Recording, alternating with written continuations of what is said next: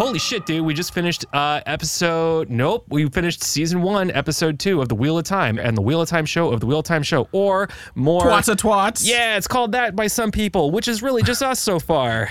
Like 6 of us, I think. Yeah, I'm Garrett. I'm Adam. And we are talking Wheel of Time. And holy shit, I think we're pretty happy. At least I'm pretty happy. I was happy in the first place, but I'm like even more happy right now. I was pretty upset at the end of last episode. I will say I wish I would have just moved into episode 2. Because episode 2 is so much fucking better than episode 1 was. Yeah, actually, Adam and I had a private conversation off mic, and I talked him from the edge, guys. I brought him back. So you know what? My buddy Adam Diaz is back in happiness right now. Also, he saw Ghostbusters Afterlife, and he just told me about it. And he said it was fucking amazing, and I cannot wait to watch it either. I thoroughly enjoyed Ghostbusters Afterlife. However, I was going in with incredibly low expectations for that, so I was pleasantly surprised. I enjoyed it, but okay, this is the Wheel of Time show about the Wheel of Time show, so let's dive into this. Let's do it. Oh, that was an unsatisfying beer open.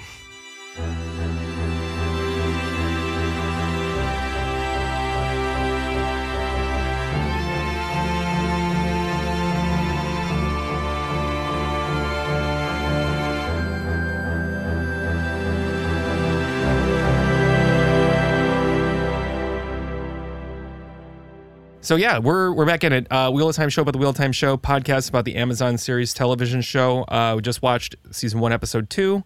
Just said all that stuff, so you're hearing it a second time, and that's the kind of power and this is what you can expect with this show over here. Is we're just going to repeat the shit out of ourselves a lot. I mean, you should have expected that from the title. Yeah. Let's be honest.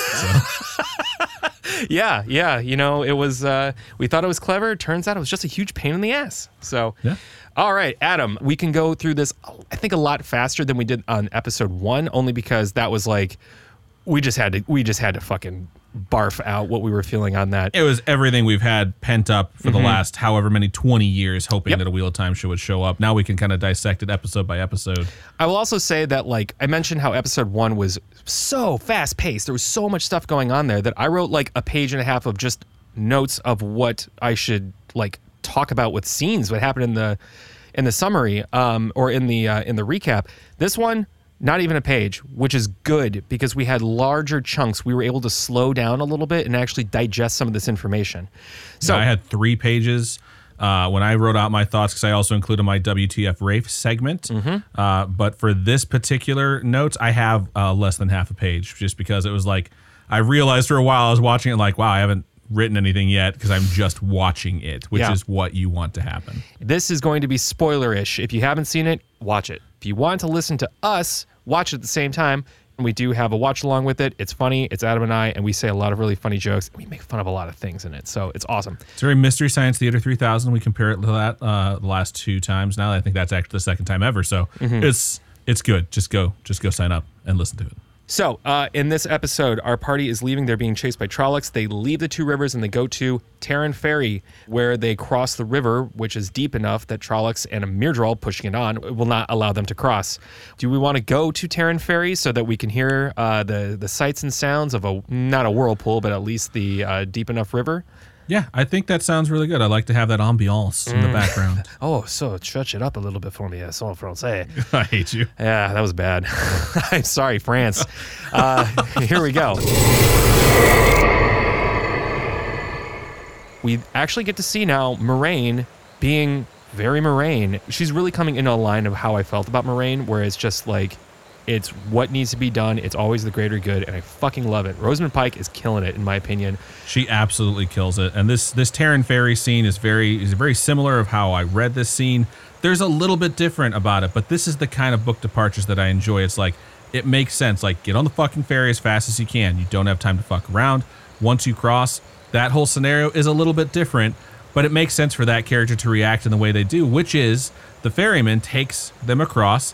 And then he's like, my family's on the other fucking side. And the Trollocs are all there, and he jumps in, and his decision is stupid, and it gets him fucking killed. And I enjoyed the fact that Moraine, it's just kind of like an eye roll, like, God damn it.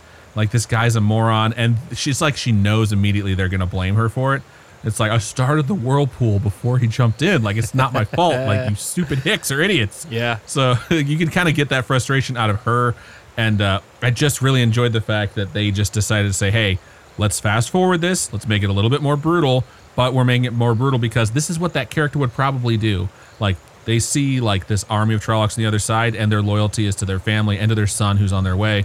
There's a lot of, like, I could have bought it if they were just like, fuck that, I'm not going back across. But it definitely, it also makes sense if you're these stubborn river folk who just want to be dedicated to like protecting your family. So Terran Ferry was very cool. We also get to see a little bit more explanation of the Aes Sedai restrictions they have with the 3 oaths they are bound to. And then I have to slow down because I'm going to burn through this synopsis too fast. Ultimately, we have a lot of exposition of Manetheren, of Shader Logoth. We have a lot of exposition of what is happening, what Aes Sedai are, and then we get to see these characters kind of start getting frustrated and pissed off. Yeah, they feel real in this episode. You get to hear them speak. You get to see them have emotions. And as far as deviations that had bothered me in the first episode, I can't think of what I might have missed out on too strongly because they kept in scenes that are critical. Like, hey, I think you have the one power too. Like, let's test this out. Yep. That is such a pivotal point in the book to Egwene, or Egwene, or however they're saying her name, to her deciding what she's going to do moving forward, because she's already had this idea in her head of what her life was going to be like as a wisdom. Now she's being told she can wield this one power. You get to see it happen, and it's this very nice moment between the two of them where Moiraine is, in this iteration versus the book, way more forthcoming. She's not like trying to be super manipulative. She's just trying to make sure these people understand the stakes. Like, this is what's happening. This is the truth of the matter. And in that, she describes, like, I can't fucking lie. Like, of all the people that you can trust me. And then, like, a little bit later on, she's like, I didn't lie to that guy. I just said truthful things that were super deceptive. And it's like, okay, you're starting to get the idea of what an Aes Sedai actually is behaving like. Yeah. And it's really important. And the scene where they're out in the woods, they're all frustrated with each other. Then they go to bed. Like, I gotta say, I was wondering whether or not, based off of some of the stuff we heard from Rafe, we would have anything of the Forsaken this season. Because someone asked him on Twitter, is there going to be any of the Forsaken since you're pulling from books 1, 2, and 3? And he said, well, how much do you know about the Forsaken? And I said it multiple times on the show. Just show me a dude who has furnace for eyes and a mouth.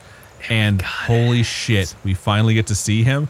And he is fucking scary. And the scene where Rand pulls a fucking bat out of his throat. He pulled a bat out of his mouth. The fuck? I was like, okay, I knew the dreams were going to be shortened and they're going to try and make it creepy, but that was fucked up. And you also get to see the whole like Nightmare on Elm Street Freddy Krueger thing where some of the dream effects cross over into the real world. He wakes up and there's a fucking bat on the ground. There's a lot of bats. Like, there's a lot of bats on the ground. And then there was more bats on the ground, but I was just like, I literally wrote in my notes, thank you. Let's cut over to WTF Rafe because of that. All right, yeah, let's do WTF Rafe. Join me at camera 2. Rafe. I said last episode you only get one chance at a first impression. But I think we should probably start over because this episode is significantly better than the first. And even though I said you don't understand and respect the source material, I think at this point, you just might. I mean, yeah, we don't have Tom Maryland yet, but shit'll happen. I'm sure you'll get around to introducing his character, even though they're almost to White Bridge and that's where he... But, spoiler alert, probably take that out. No, that's going to be beeped. But I will say, I might have been kind of hasty and I jumped the gun. And looking at some of those Amazon reviews, I'm already planning on when I write mine stating, just skip the first episode. Or please make it to the second episode. And I get the feeling that might be why you released 3 in one day. Because you didn't want to drive off the folks like me who have severe knee-jerk reactions. So, good job this episode. What the fuck, Rafe?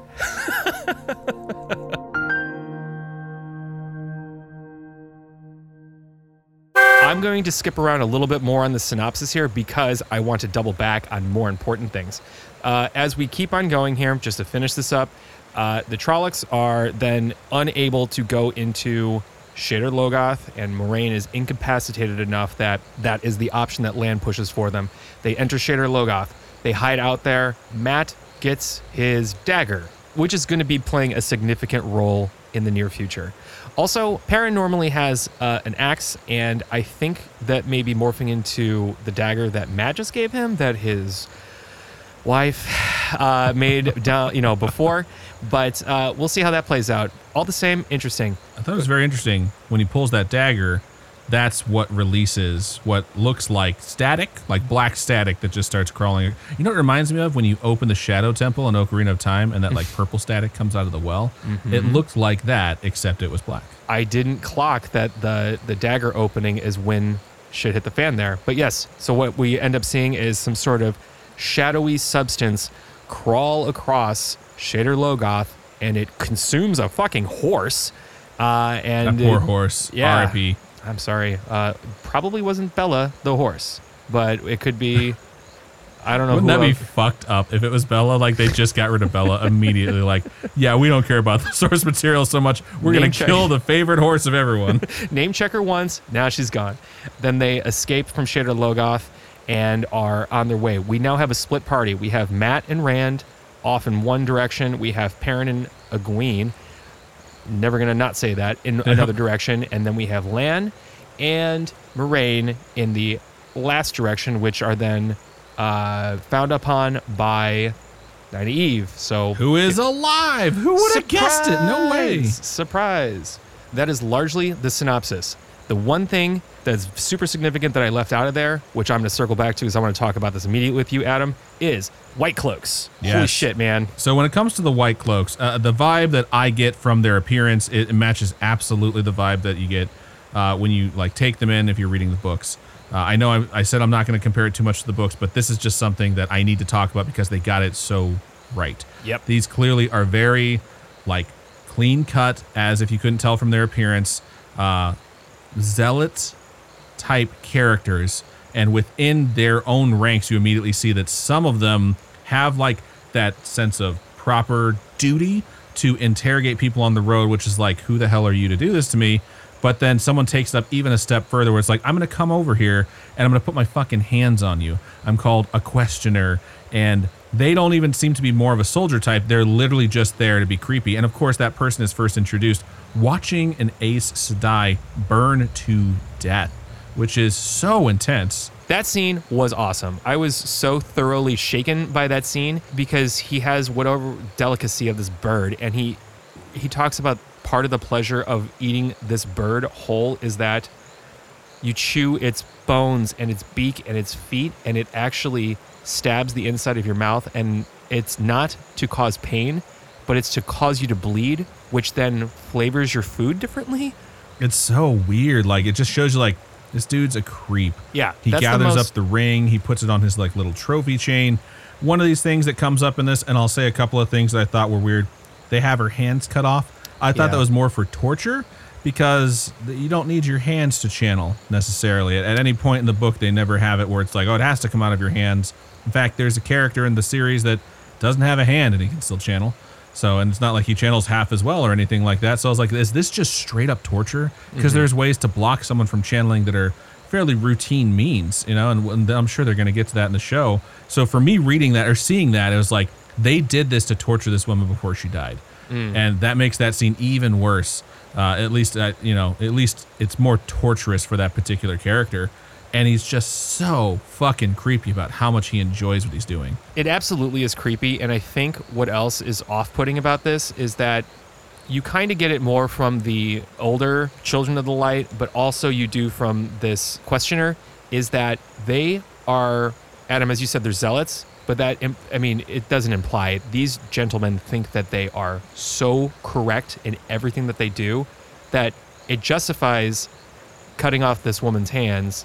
It justifies burning her at the stake. And it also justifies like, hey, I'm going to enjoy a meal in front of you as you die, as you expire, because I'm actually helping you become a better individual. Yeah, it's like, we didn't agree on what we believed in, and so that means you're wrong and you need to die. Yep. And I think another good thing that they show in this particular like stretch where you get to see the Children of the Light when Moraine and Lan and the party run into them is that once they realize Moraine is hurt, the older guy with the gold pauldron on his shoulder, I think that's what you call it, is more concerned for her well-being. And when she tells them what had happened, he's like, we need to go help these people. Because even though he is a zealot, like he understands that he needs to help people that are in need. Whereas the other guy who tortures people is like, I'm not a soldier. I'm going to go somewhere else where I can torture more people, basically.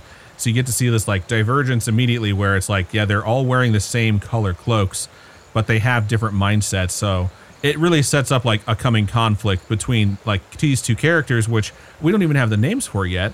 I don't know exactly who they are. I know who I think they might be, but there's just like this different level of zealotry that's going to compete against each other.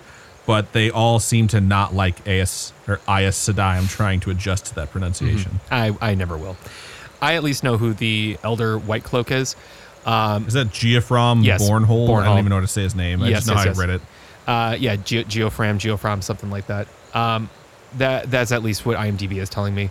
Who knows if he's an amalgamation of several characters? We will find that out. But largely, he is. It was weird. I love the look, but I hate what the White Cloaks stand for. But when Geoffram was done talking to Lan and Moraine, he was like sympathetic about it, and I thought it was really cool. He's like, wow, you actually been through some stuff. That, he goes, I don't like Aes Sedai. We tend to avoid them, but you need to search one out. Like he advised. Yeah, she's the only one that can heal that. Yeah, like he advised. He knew knew that that's what she needed, and I was like, that's solid. That's just a great example of what this episode does that episode 1 did not do, which is it spends a lot of time showing you things instead of telling you things. And even though it does have exposition in it, it is focused on showing and not telling, which in this case is, here's these crazy guys dressed in this incredibly clean garb, despite the fact they're in the middle of the forest that clearly have their heads up their own asses. But some of them actually have concern for another human being enough to say, look, I don't like the witches, as they refer to them, but you probably need to find one because that's the only thing that can help you. Yeah. So it's solid. It's a good introduction to these characters.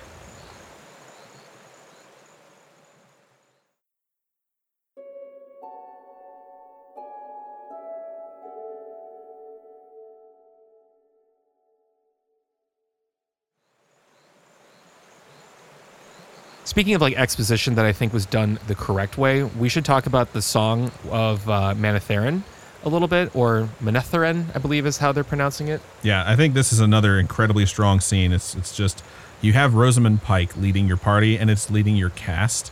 So introducing that these characters have heard this word before, they don't really know what it means, and then getting this is like the most accurate thing that's happened so far in this show, where it's almost like word for word from the book of the story of Manetheren or Manetheren. It's just listening to that, I got goosebumps. Yeah. Like this is what these characters need to hear in this moment. It's like, you are from a place where people don't fucking quit. Like, just because something has insurmountable odds doesn't mean they're going to give up. Even if it is like the end, they will literally fight tooth and nail until it's the end. Like, that's where you fucking people are from. And it happens organically. And I thought, of course, Rosamund Pike just fucking crushes this scene. Yep. And you get to have all these captures, which is like something that happens when you have a very good editor, is you just have cameras rolling on people's faces. And, you can take an expression from someone that might not exactly match what's happening in that moment. And then when someone's telling a story, like, you cut to their reaction to it, and their reactions based off of like how it's edited together tell you how they're receiving something. So they don't even have to say a word, but you can, like Garrett mentioned during that, like, Matt looks like he feels like he's heard this before. Like he kind of has that knowing look on his face where it's like he doesn't even know where it's coming from. And there's no word spoken at all. Like, they just listen to her. And I just thought this scene was just fucking, it's the strongest scene in the entire show so far for me. Yeah. And I think the reason that we did feel that it was so strong is because, again, you're talking about editing, but also think about the actual pace as a viewer, as a third party. We are watching someone tell us a story. We have a natural rhythm with just the way the horses are going. They're not galloping. They are casually walking. So we just kind of fall into this, and she tells us. It kind of lulls us together, and we get this amazing story about this rich world that brought you, Adam, and me, Garrett, into this all together. There's like a rich history that we're hearing about that these characters are finding out for the first time. It's just what I think, as you said, we anticipated this show becoming a little bit more of. The delivery is fantastic.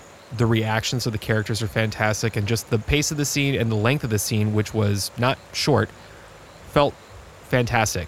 At no point do you think, like, this is dragging on. You're like, what happens next? Yeah. And what happens next? It's like, it is shot well, and these actors just fucking nail it. Absolutely. And like going over some stuff again that I want to bring up as highlights instead of like the lowlights that I brought up, things that they fixed.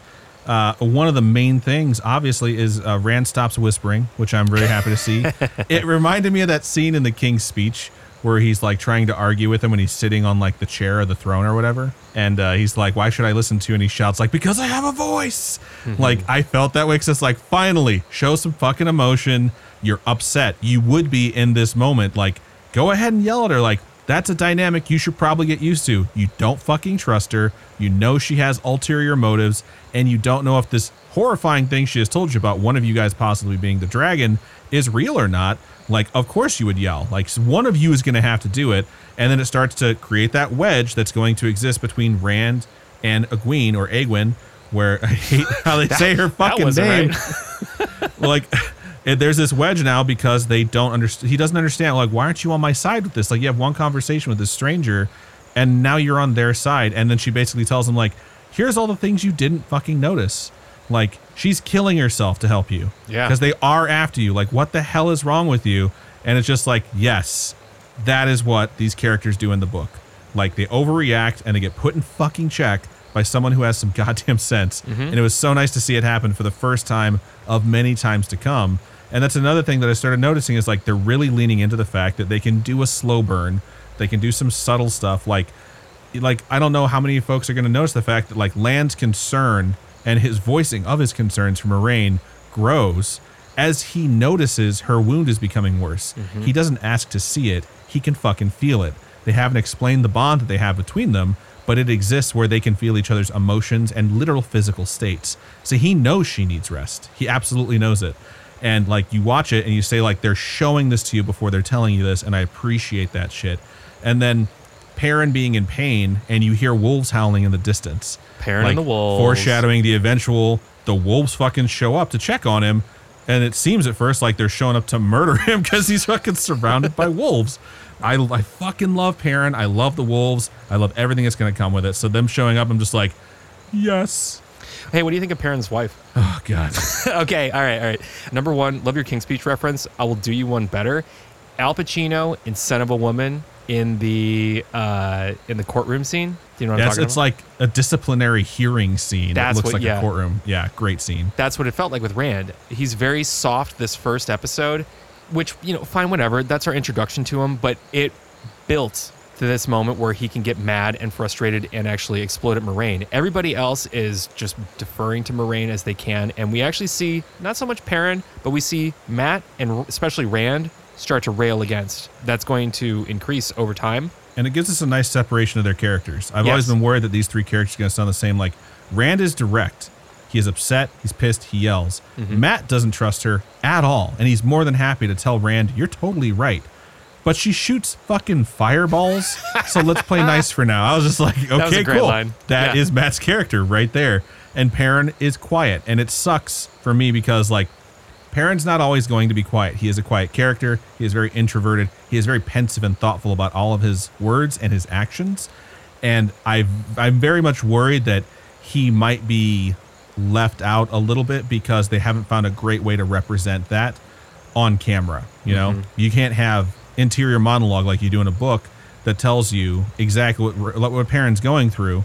But you do have a scene where Matt and Perrin connect, like Garrett said, where they exchange this dagger that was made by Perrin's wife, who's named Layla, just like the Eric Clapton song. Eric Clapton's fucking song runs for longer than Layla had screen time. That's all I'm saying. So that exchange of that weapon and that nice little talk, it starts playing on the show's strengths. Let these actors lean into their characters. Let them lean into the interpersonal connections where you actually feel something, which you didn't need to invent a character to kill to have them do that. But hey, what's done is done. We get that this is going to be the motivation, even if it's heavy-handed, but showing Matt and Perrin speaking to each other, like you have Rand and Egwene that you're trying to build. I get that. Matt and Perrin connecting to each other. It worked, and it worked very well in this episode. Episode 1, they seemed more like drinking buddies. Episode 2, they seem more like family members that have grown up together. I want to touch back on the fact that you said that Lan is growing more and more concerned over Moiraine as her health wanes. I'm annoyingly going to talk about a major difference in the book that would feel different now.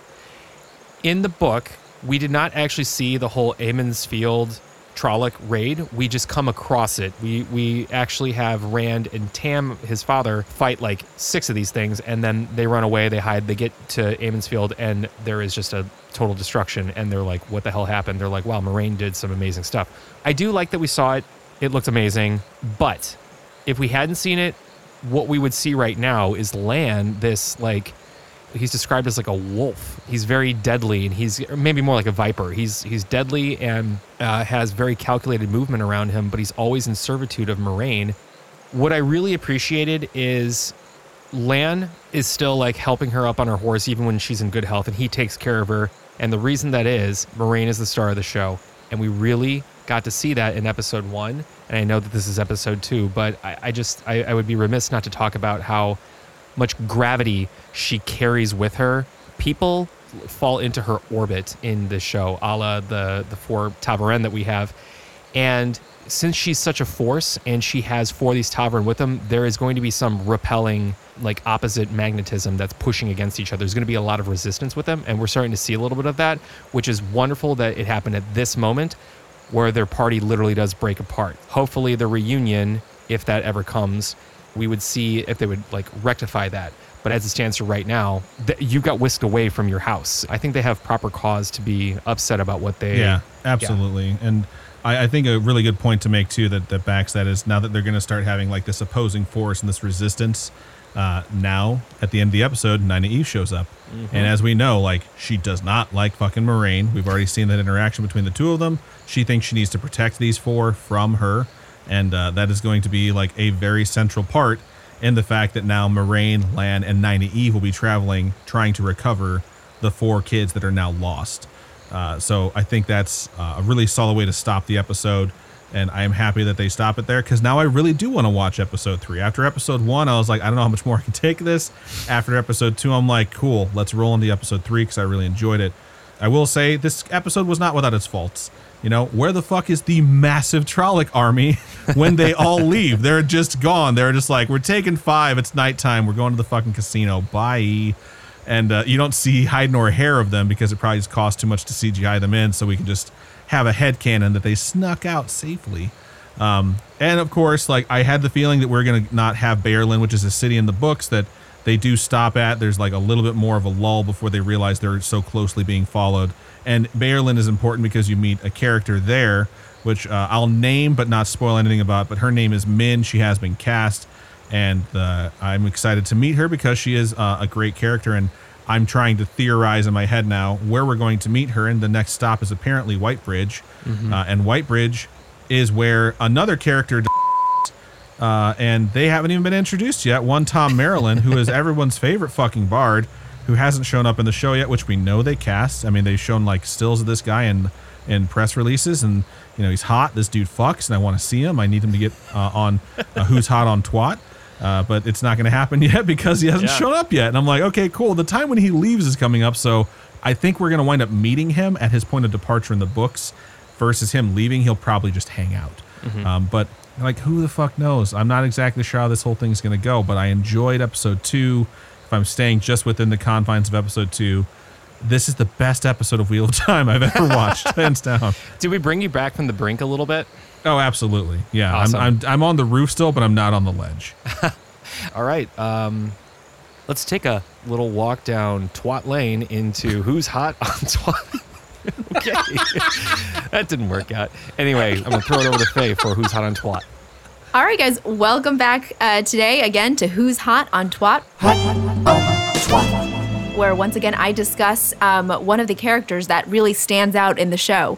And today, for our little segment, I'm going to be talking about none other than Moiraine Sedai. Because, I mean, obviously she was amazing in episode 1 with the fight with the Trollocs in Emond's Field, but I feel like episode 2 is really where she shines. And really where the Aes Sedai shine. Aes Sedai? I think while, of course, they are really cool in terms of battle and being able to channel, one of the things that she brings with her, and part of the reason why I think the women of this series who have the power in different towns are called the wisdom or wise women, is the fact that they have this underlying knowledge and history that they bring with them to both the White Tower and the outside world. And she really does do that this episode. After the song about Manetheren, I've always said that as Manetheren. Same. But absolutely apparently Manetheren. She tells the story and brings background to the fact that the Two Rivers was Manetheren, and that the people there, the ones who are singing that song, are actually descendants of that army, of those, of the children of those warriors, which I really think like drives home a little bit deeper the history and the culture that is coming out in this episode.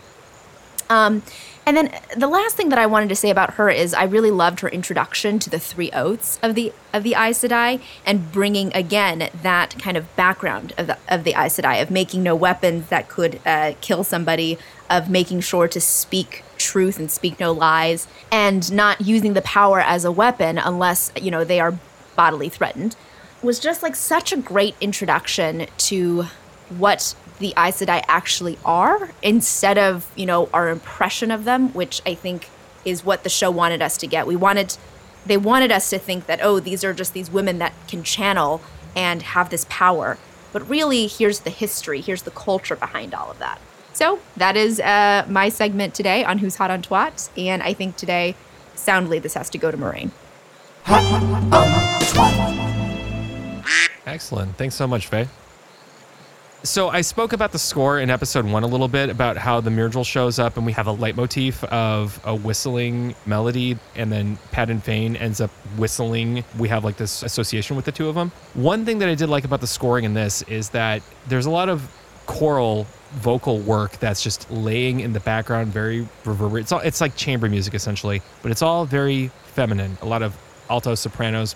What I like about that is that subliminally speaking, it's like, it's normally in these times where Moraine is doing something with the power, or it's showing something with the Gween. It's just reinforcing that idea that the women are such a force in this universe, and they are not to be trifled with. You can throw 300 Trollocs at them, you can throw a shadow death fog at them, and they're going to still come out ahead. So I think there's a really good example of this in a recent show as well, where they just understand the background score and how well it can work. And it's something that can sometimes be so subtle. Like I picked up on it because Garrett mentioned like, oh, you can hear like these are like ladies singing in a choir, like while they're covering this scene where they're testing out the one power. Yeah. I was like, oh, fuck, I didn't hear that. And it's kind of funny because I watched Midnight Mass, which is a Netflix horror show, which has a lot of the same cast as Haunting of Hill House.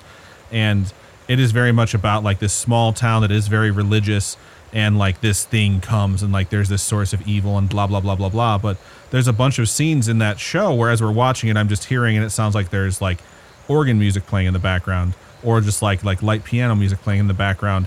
And I watched it with my mom, and my mom was an avid churchgoer for a very long time. And she used to be in choir. And so she would point out every episode, there was a hymn playing in the background. It wasn't just background music. It was a like hymn, which it's the hymn's words were so apropos to the scene you were watching. So for her, it was this much deeper and richer experience where like they're talking about like eternal life and coming back from the brink of death and immortality, while Nearer My God to Thee is playing in the background and things like that. And so I was just like, God damn, like I never thought that this was happening. And it's because I don't know those hymns that I missed it. So I'm happy to hear, as we're in episode 2, that something like that like is taking place, where it's like they're very much focused on every piece of this production for these particularly poignant scenes. Mm-hmm. Yeah, I do my best to catch it as it's happening, but I mean, I'm only one person and I only have 2 ears and 2 eyes. A lot gets by me, but I love hearing this, because these productions, there are so many people in each department that are curating this content for us to consume, and they put their signatures on it. And when they do, it's fucking brilliant. And just keep an ear out for that kind of stuff. Sound design team, I will say that when Lan cut the cable in Terran Ferry to let the actual ferry go, it sounded fantastic. You had a great... When they get into the big building in Shadar Logoth, and it's like, it sounds empty. It's very hard to make something sound empty. It like does. How much they have the silence on point when they're having the dialogue. Like nothing lives in here. Mm-hmm. It was just, it's very well done. It's amazing. And they're doing work I can only ever aspire to be privileged to do. Okay, so I feel great about this. Episode 2, I liked better than episode 1, and episode Absolutely, 1 had yeah. so much more just chaos happening with it. Maybe this found its ground. And I think you might be right. Maybe this is why they released all 3 in a row, because they're like, you're not going to like 1, 2 might bring you in, and 2, I think 1 brought you is back. expediting the plot to a point where book fans will hate it. 2, we actually, I wouldn't even say they slowed down, they just paced it properly. Right. Where it's not like we need to do a million things all at once and we have to do like confine it to 57 minutes or whatever it is. But yeah, 2 is so much better than 1. Like, holy shit. I just want to reply to all of those 1-star reviews that I was reading. Like, did you watch episode 2? Yeah. Fuck yeah, dude. That means, oh man, I got my buddy back here. Partners in crime. Okay, where can people find us? If you would like to locate anything that we are doing online, you can go to wheeloftimepodcast.com. We also have other addresses that will redirect you. So if you want to do it the long way, if you're one of those people, go ahead, type in the Wheel of Time Show about the wheeloftimeshow.com and it'll bring you to our website. Or if you're one of those abbreviators and you love the name TWOTSaTWOTS, you can also type that out. TWOTSaTWOTS.com will bring you to our website. If you would like to communicate with us, you can go ahead and click on Contact Us. There's a form there that you can fill out that will send directly to our email. Or if you have an email address, which most of us do, click on Contact Us and you can see the email address you can send it to. And something else that I figured that we would do is as we start watching these episodes, we're going to write short blurbs, not super long reviews like some of these review websites do, just short blurbs about what we took for it. And then we're going to make up a rating scale for every single episode. So I'm going to go write mine after this. So if you guys are very busy and you can't listen to the show on the spot, you can always check out the website and see what our take was on a particular episode. So check that out in the episode review spot on the website. All right, I want to land the plane. Listener, thank you so much for being here. We appreciate your time. You have X amount of time to give, and we're appreciative that you're giving it to us for this. So thank you for listening to the Wheel of Time Show about the Wheel of Time Show. I love you, and Pinkerton was the best record Weezer ever released. Who could argue with that? I love you too. Bye.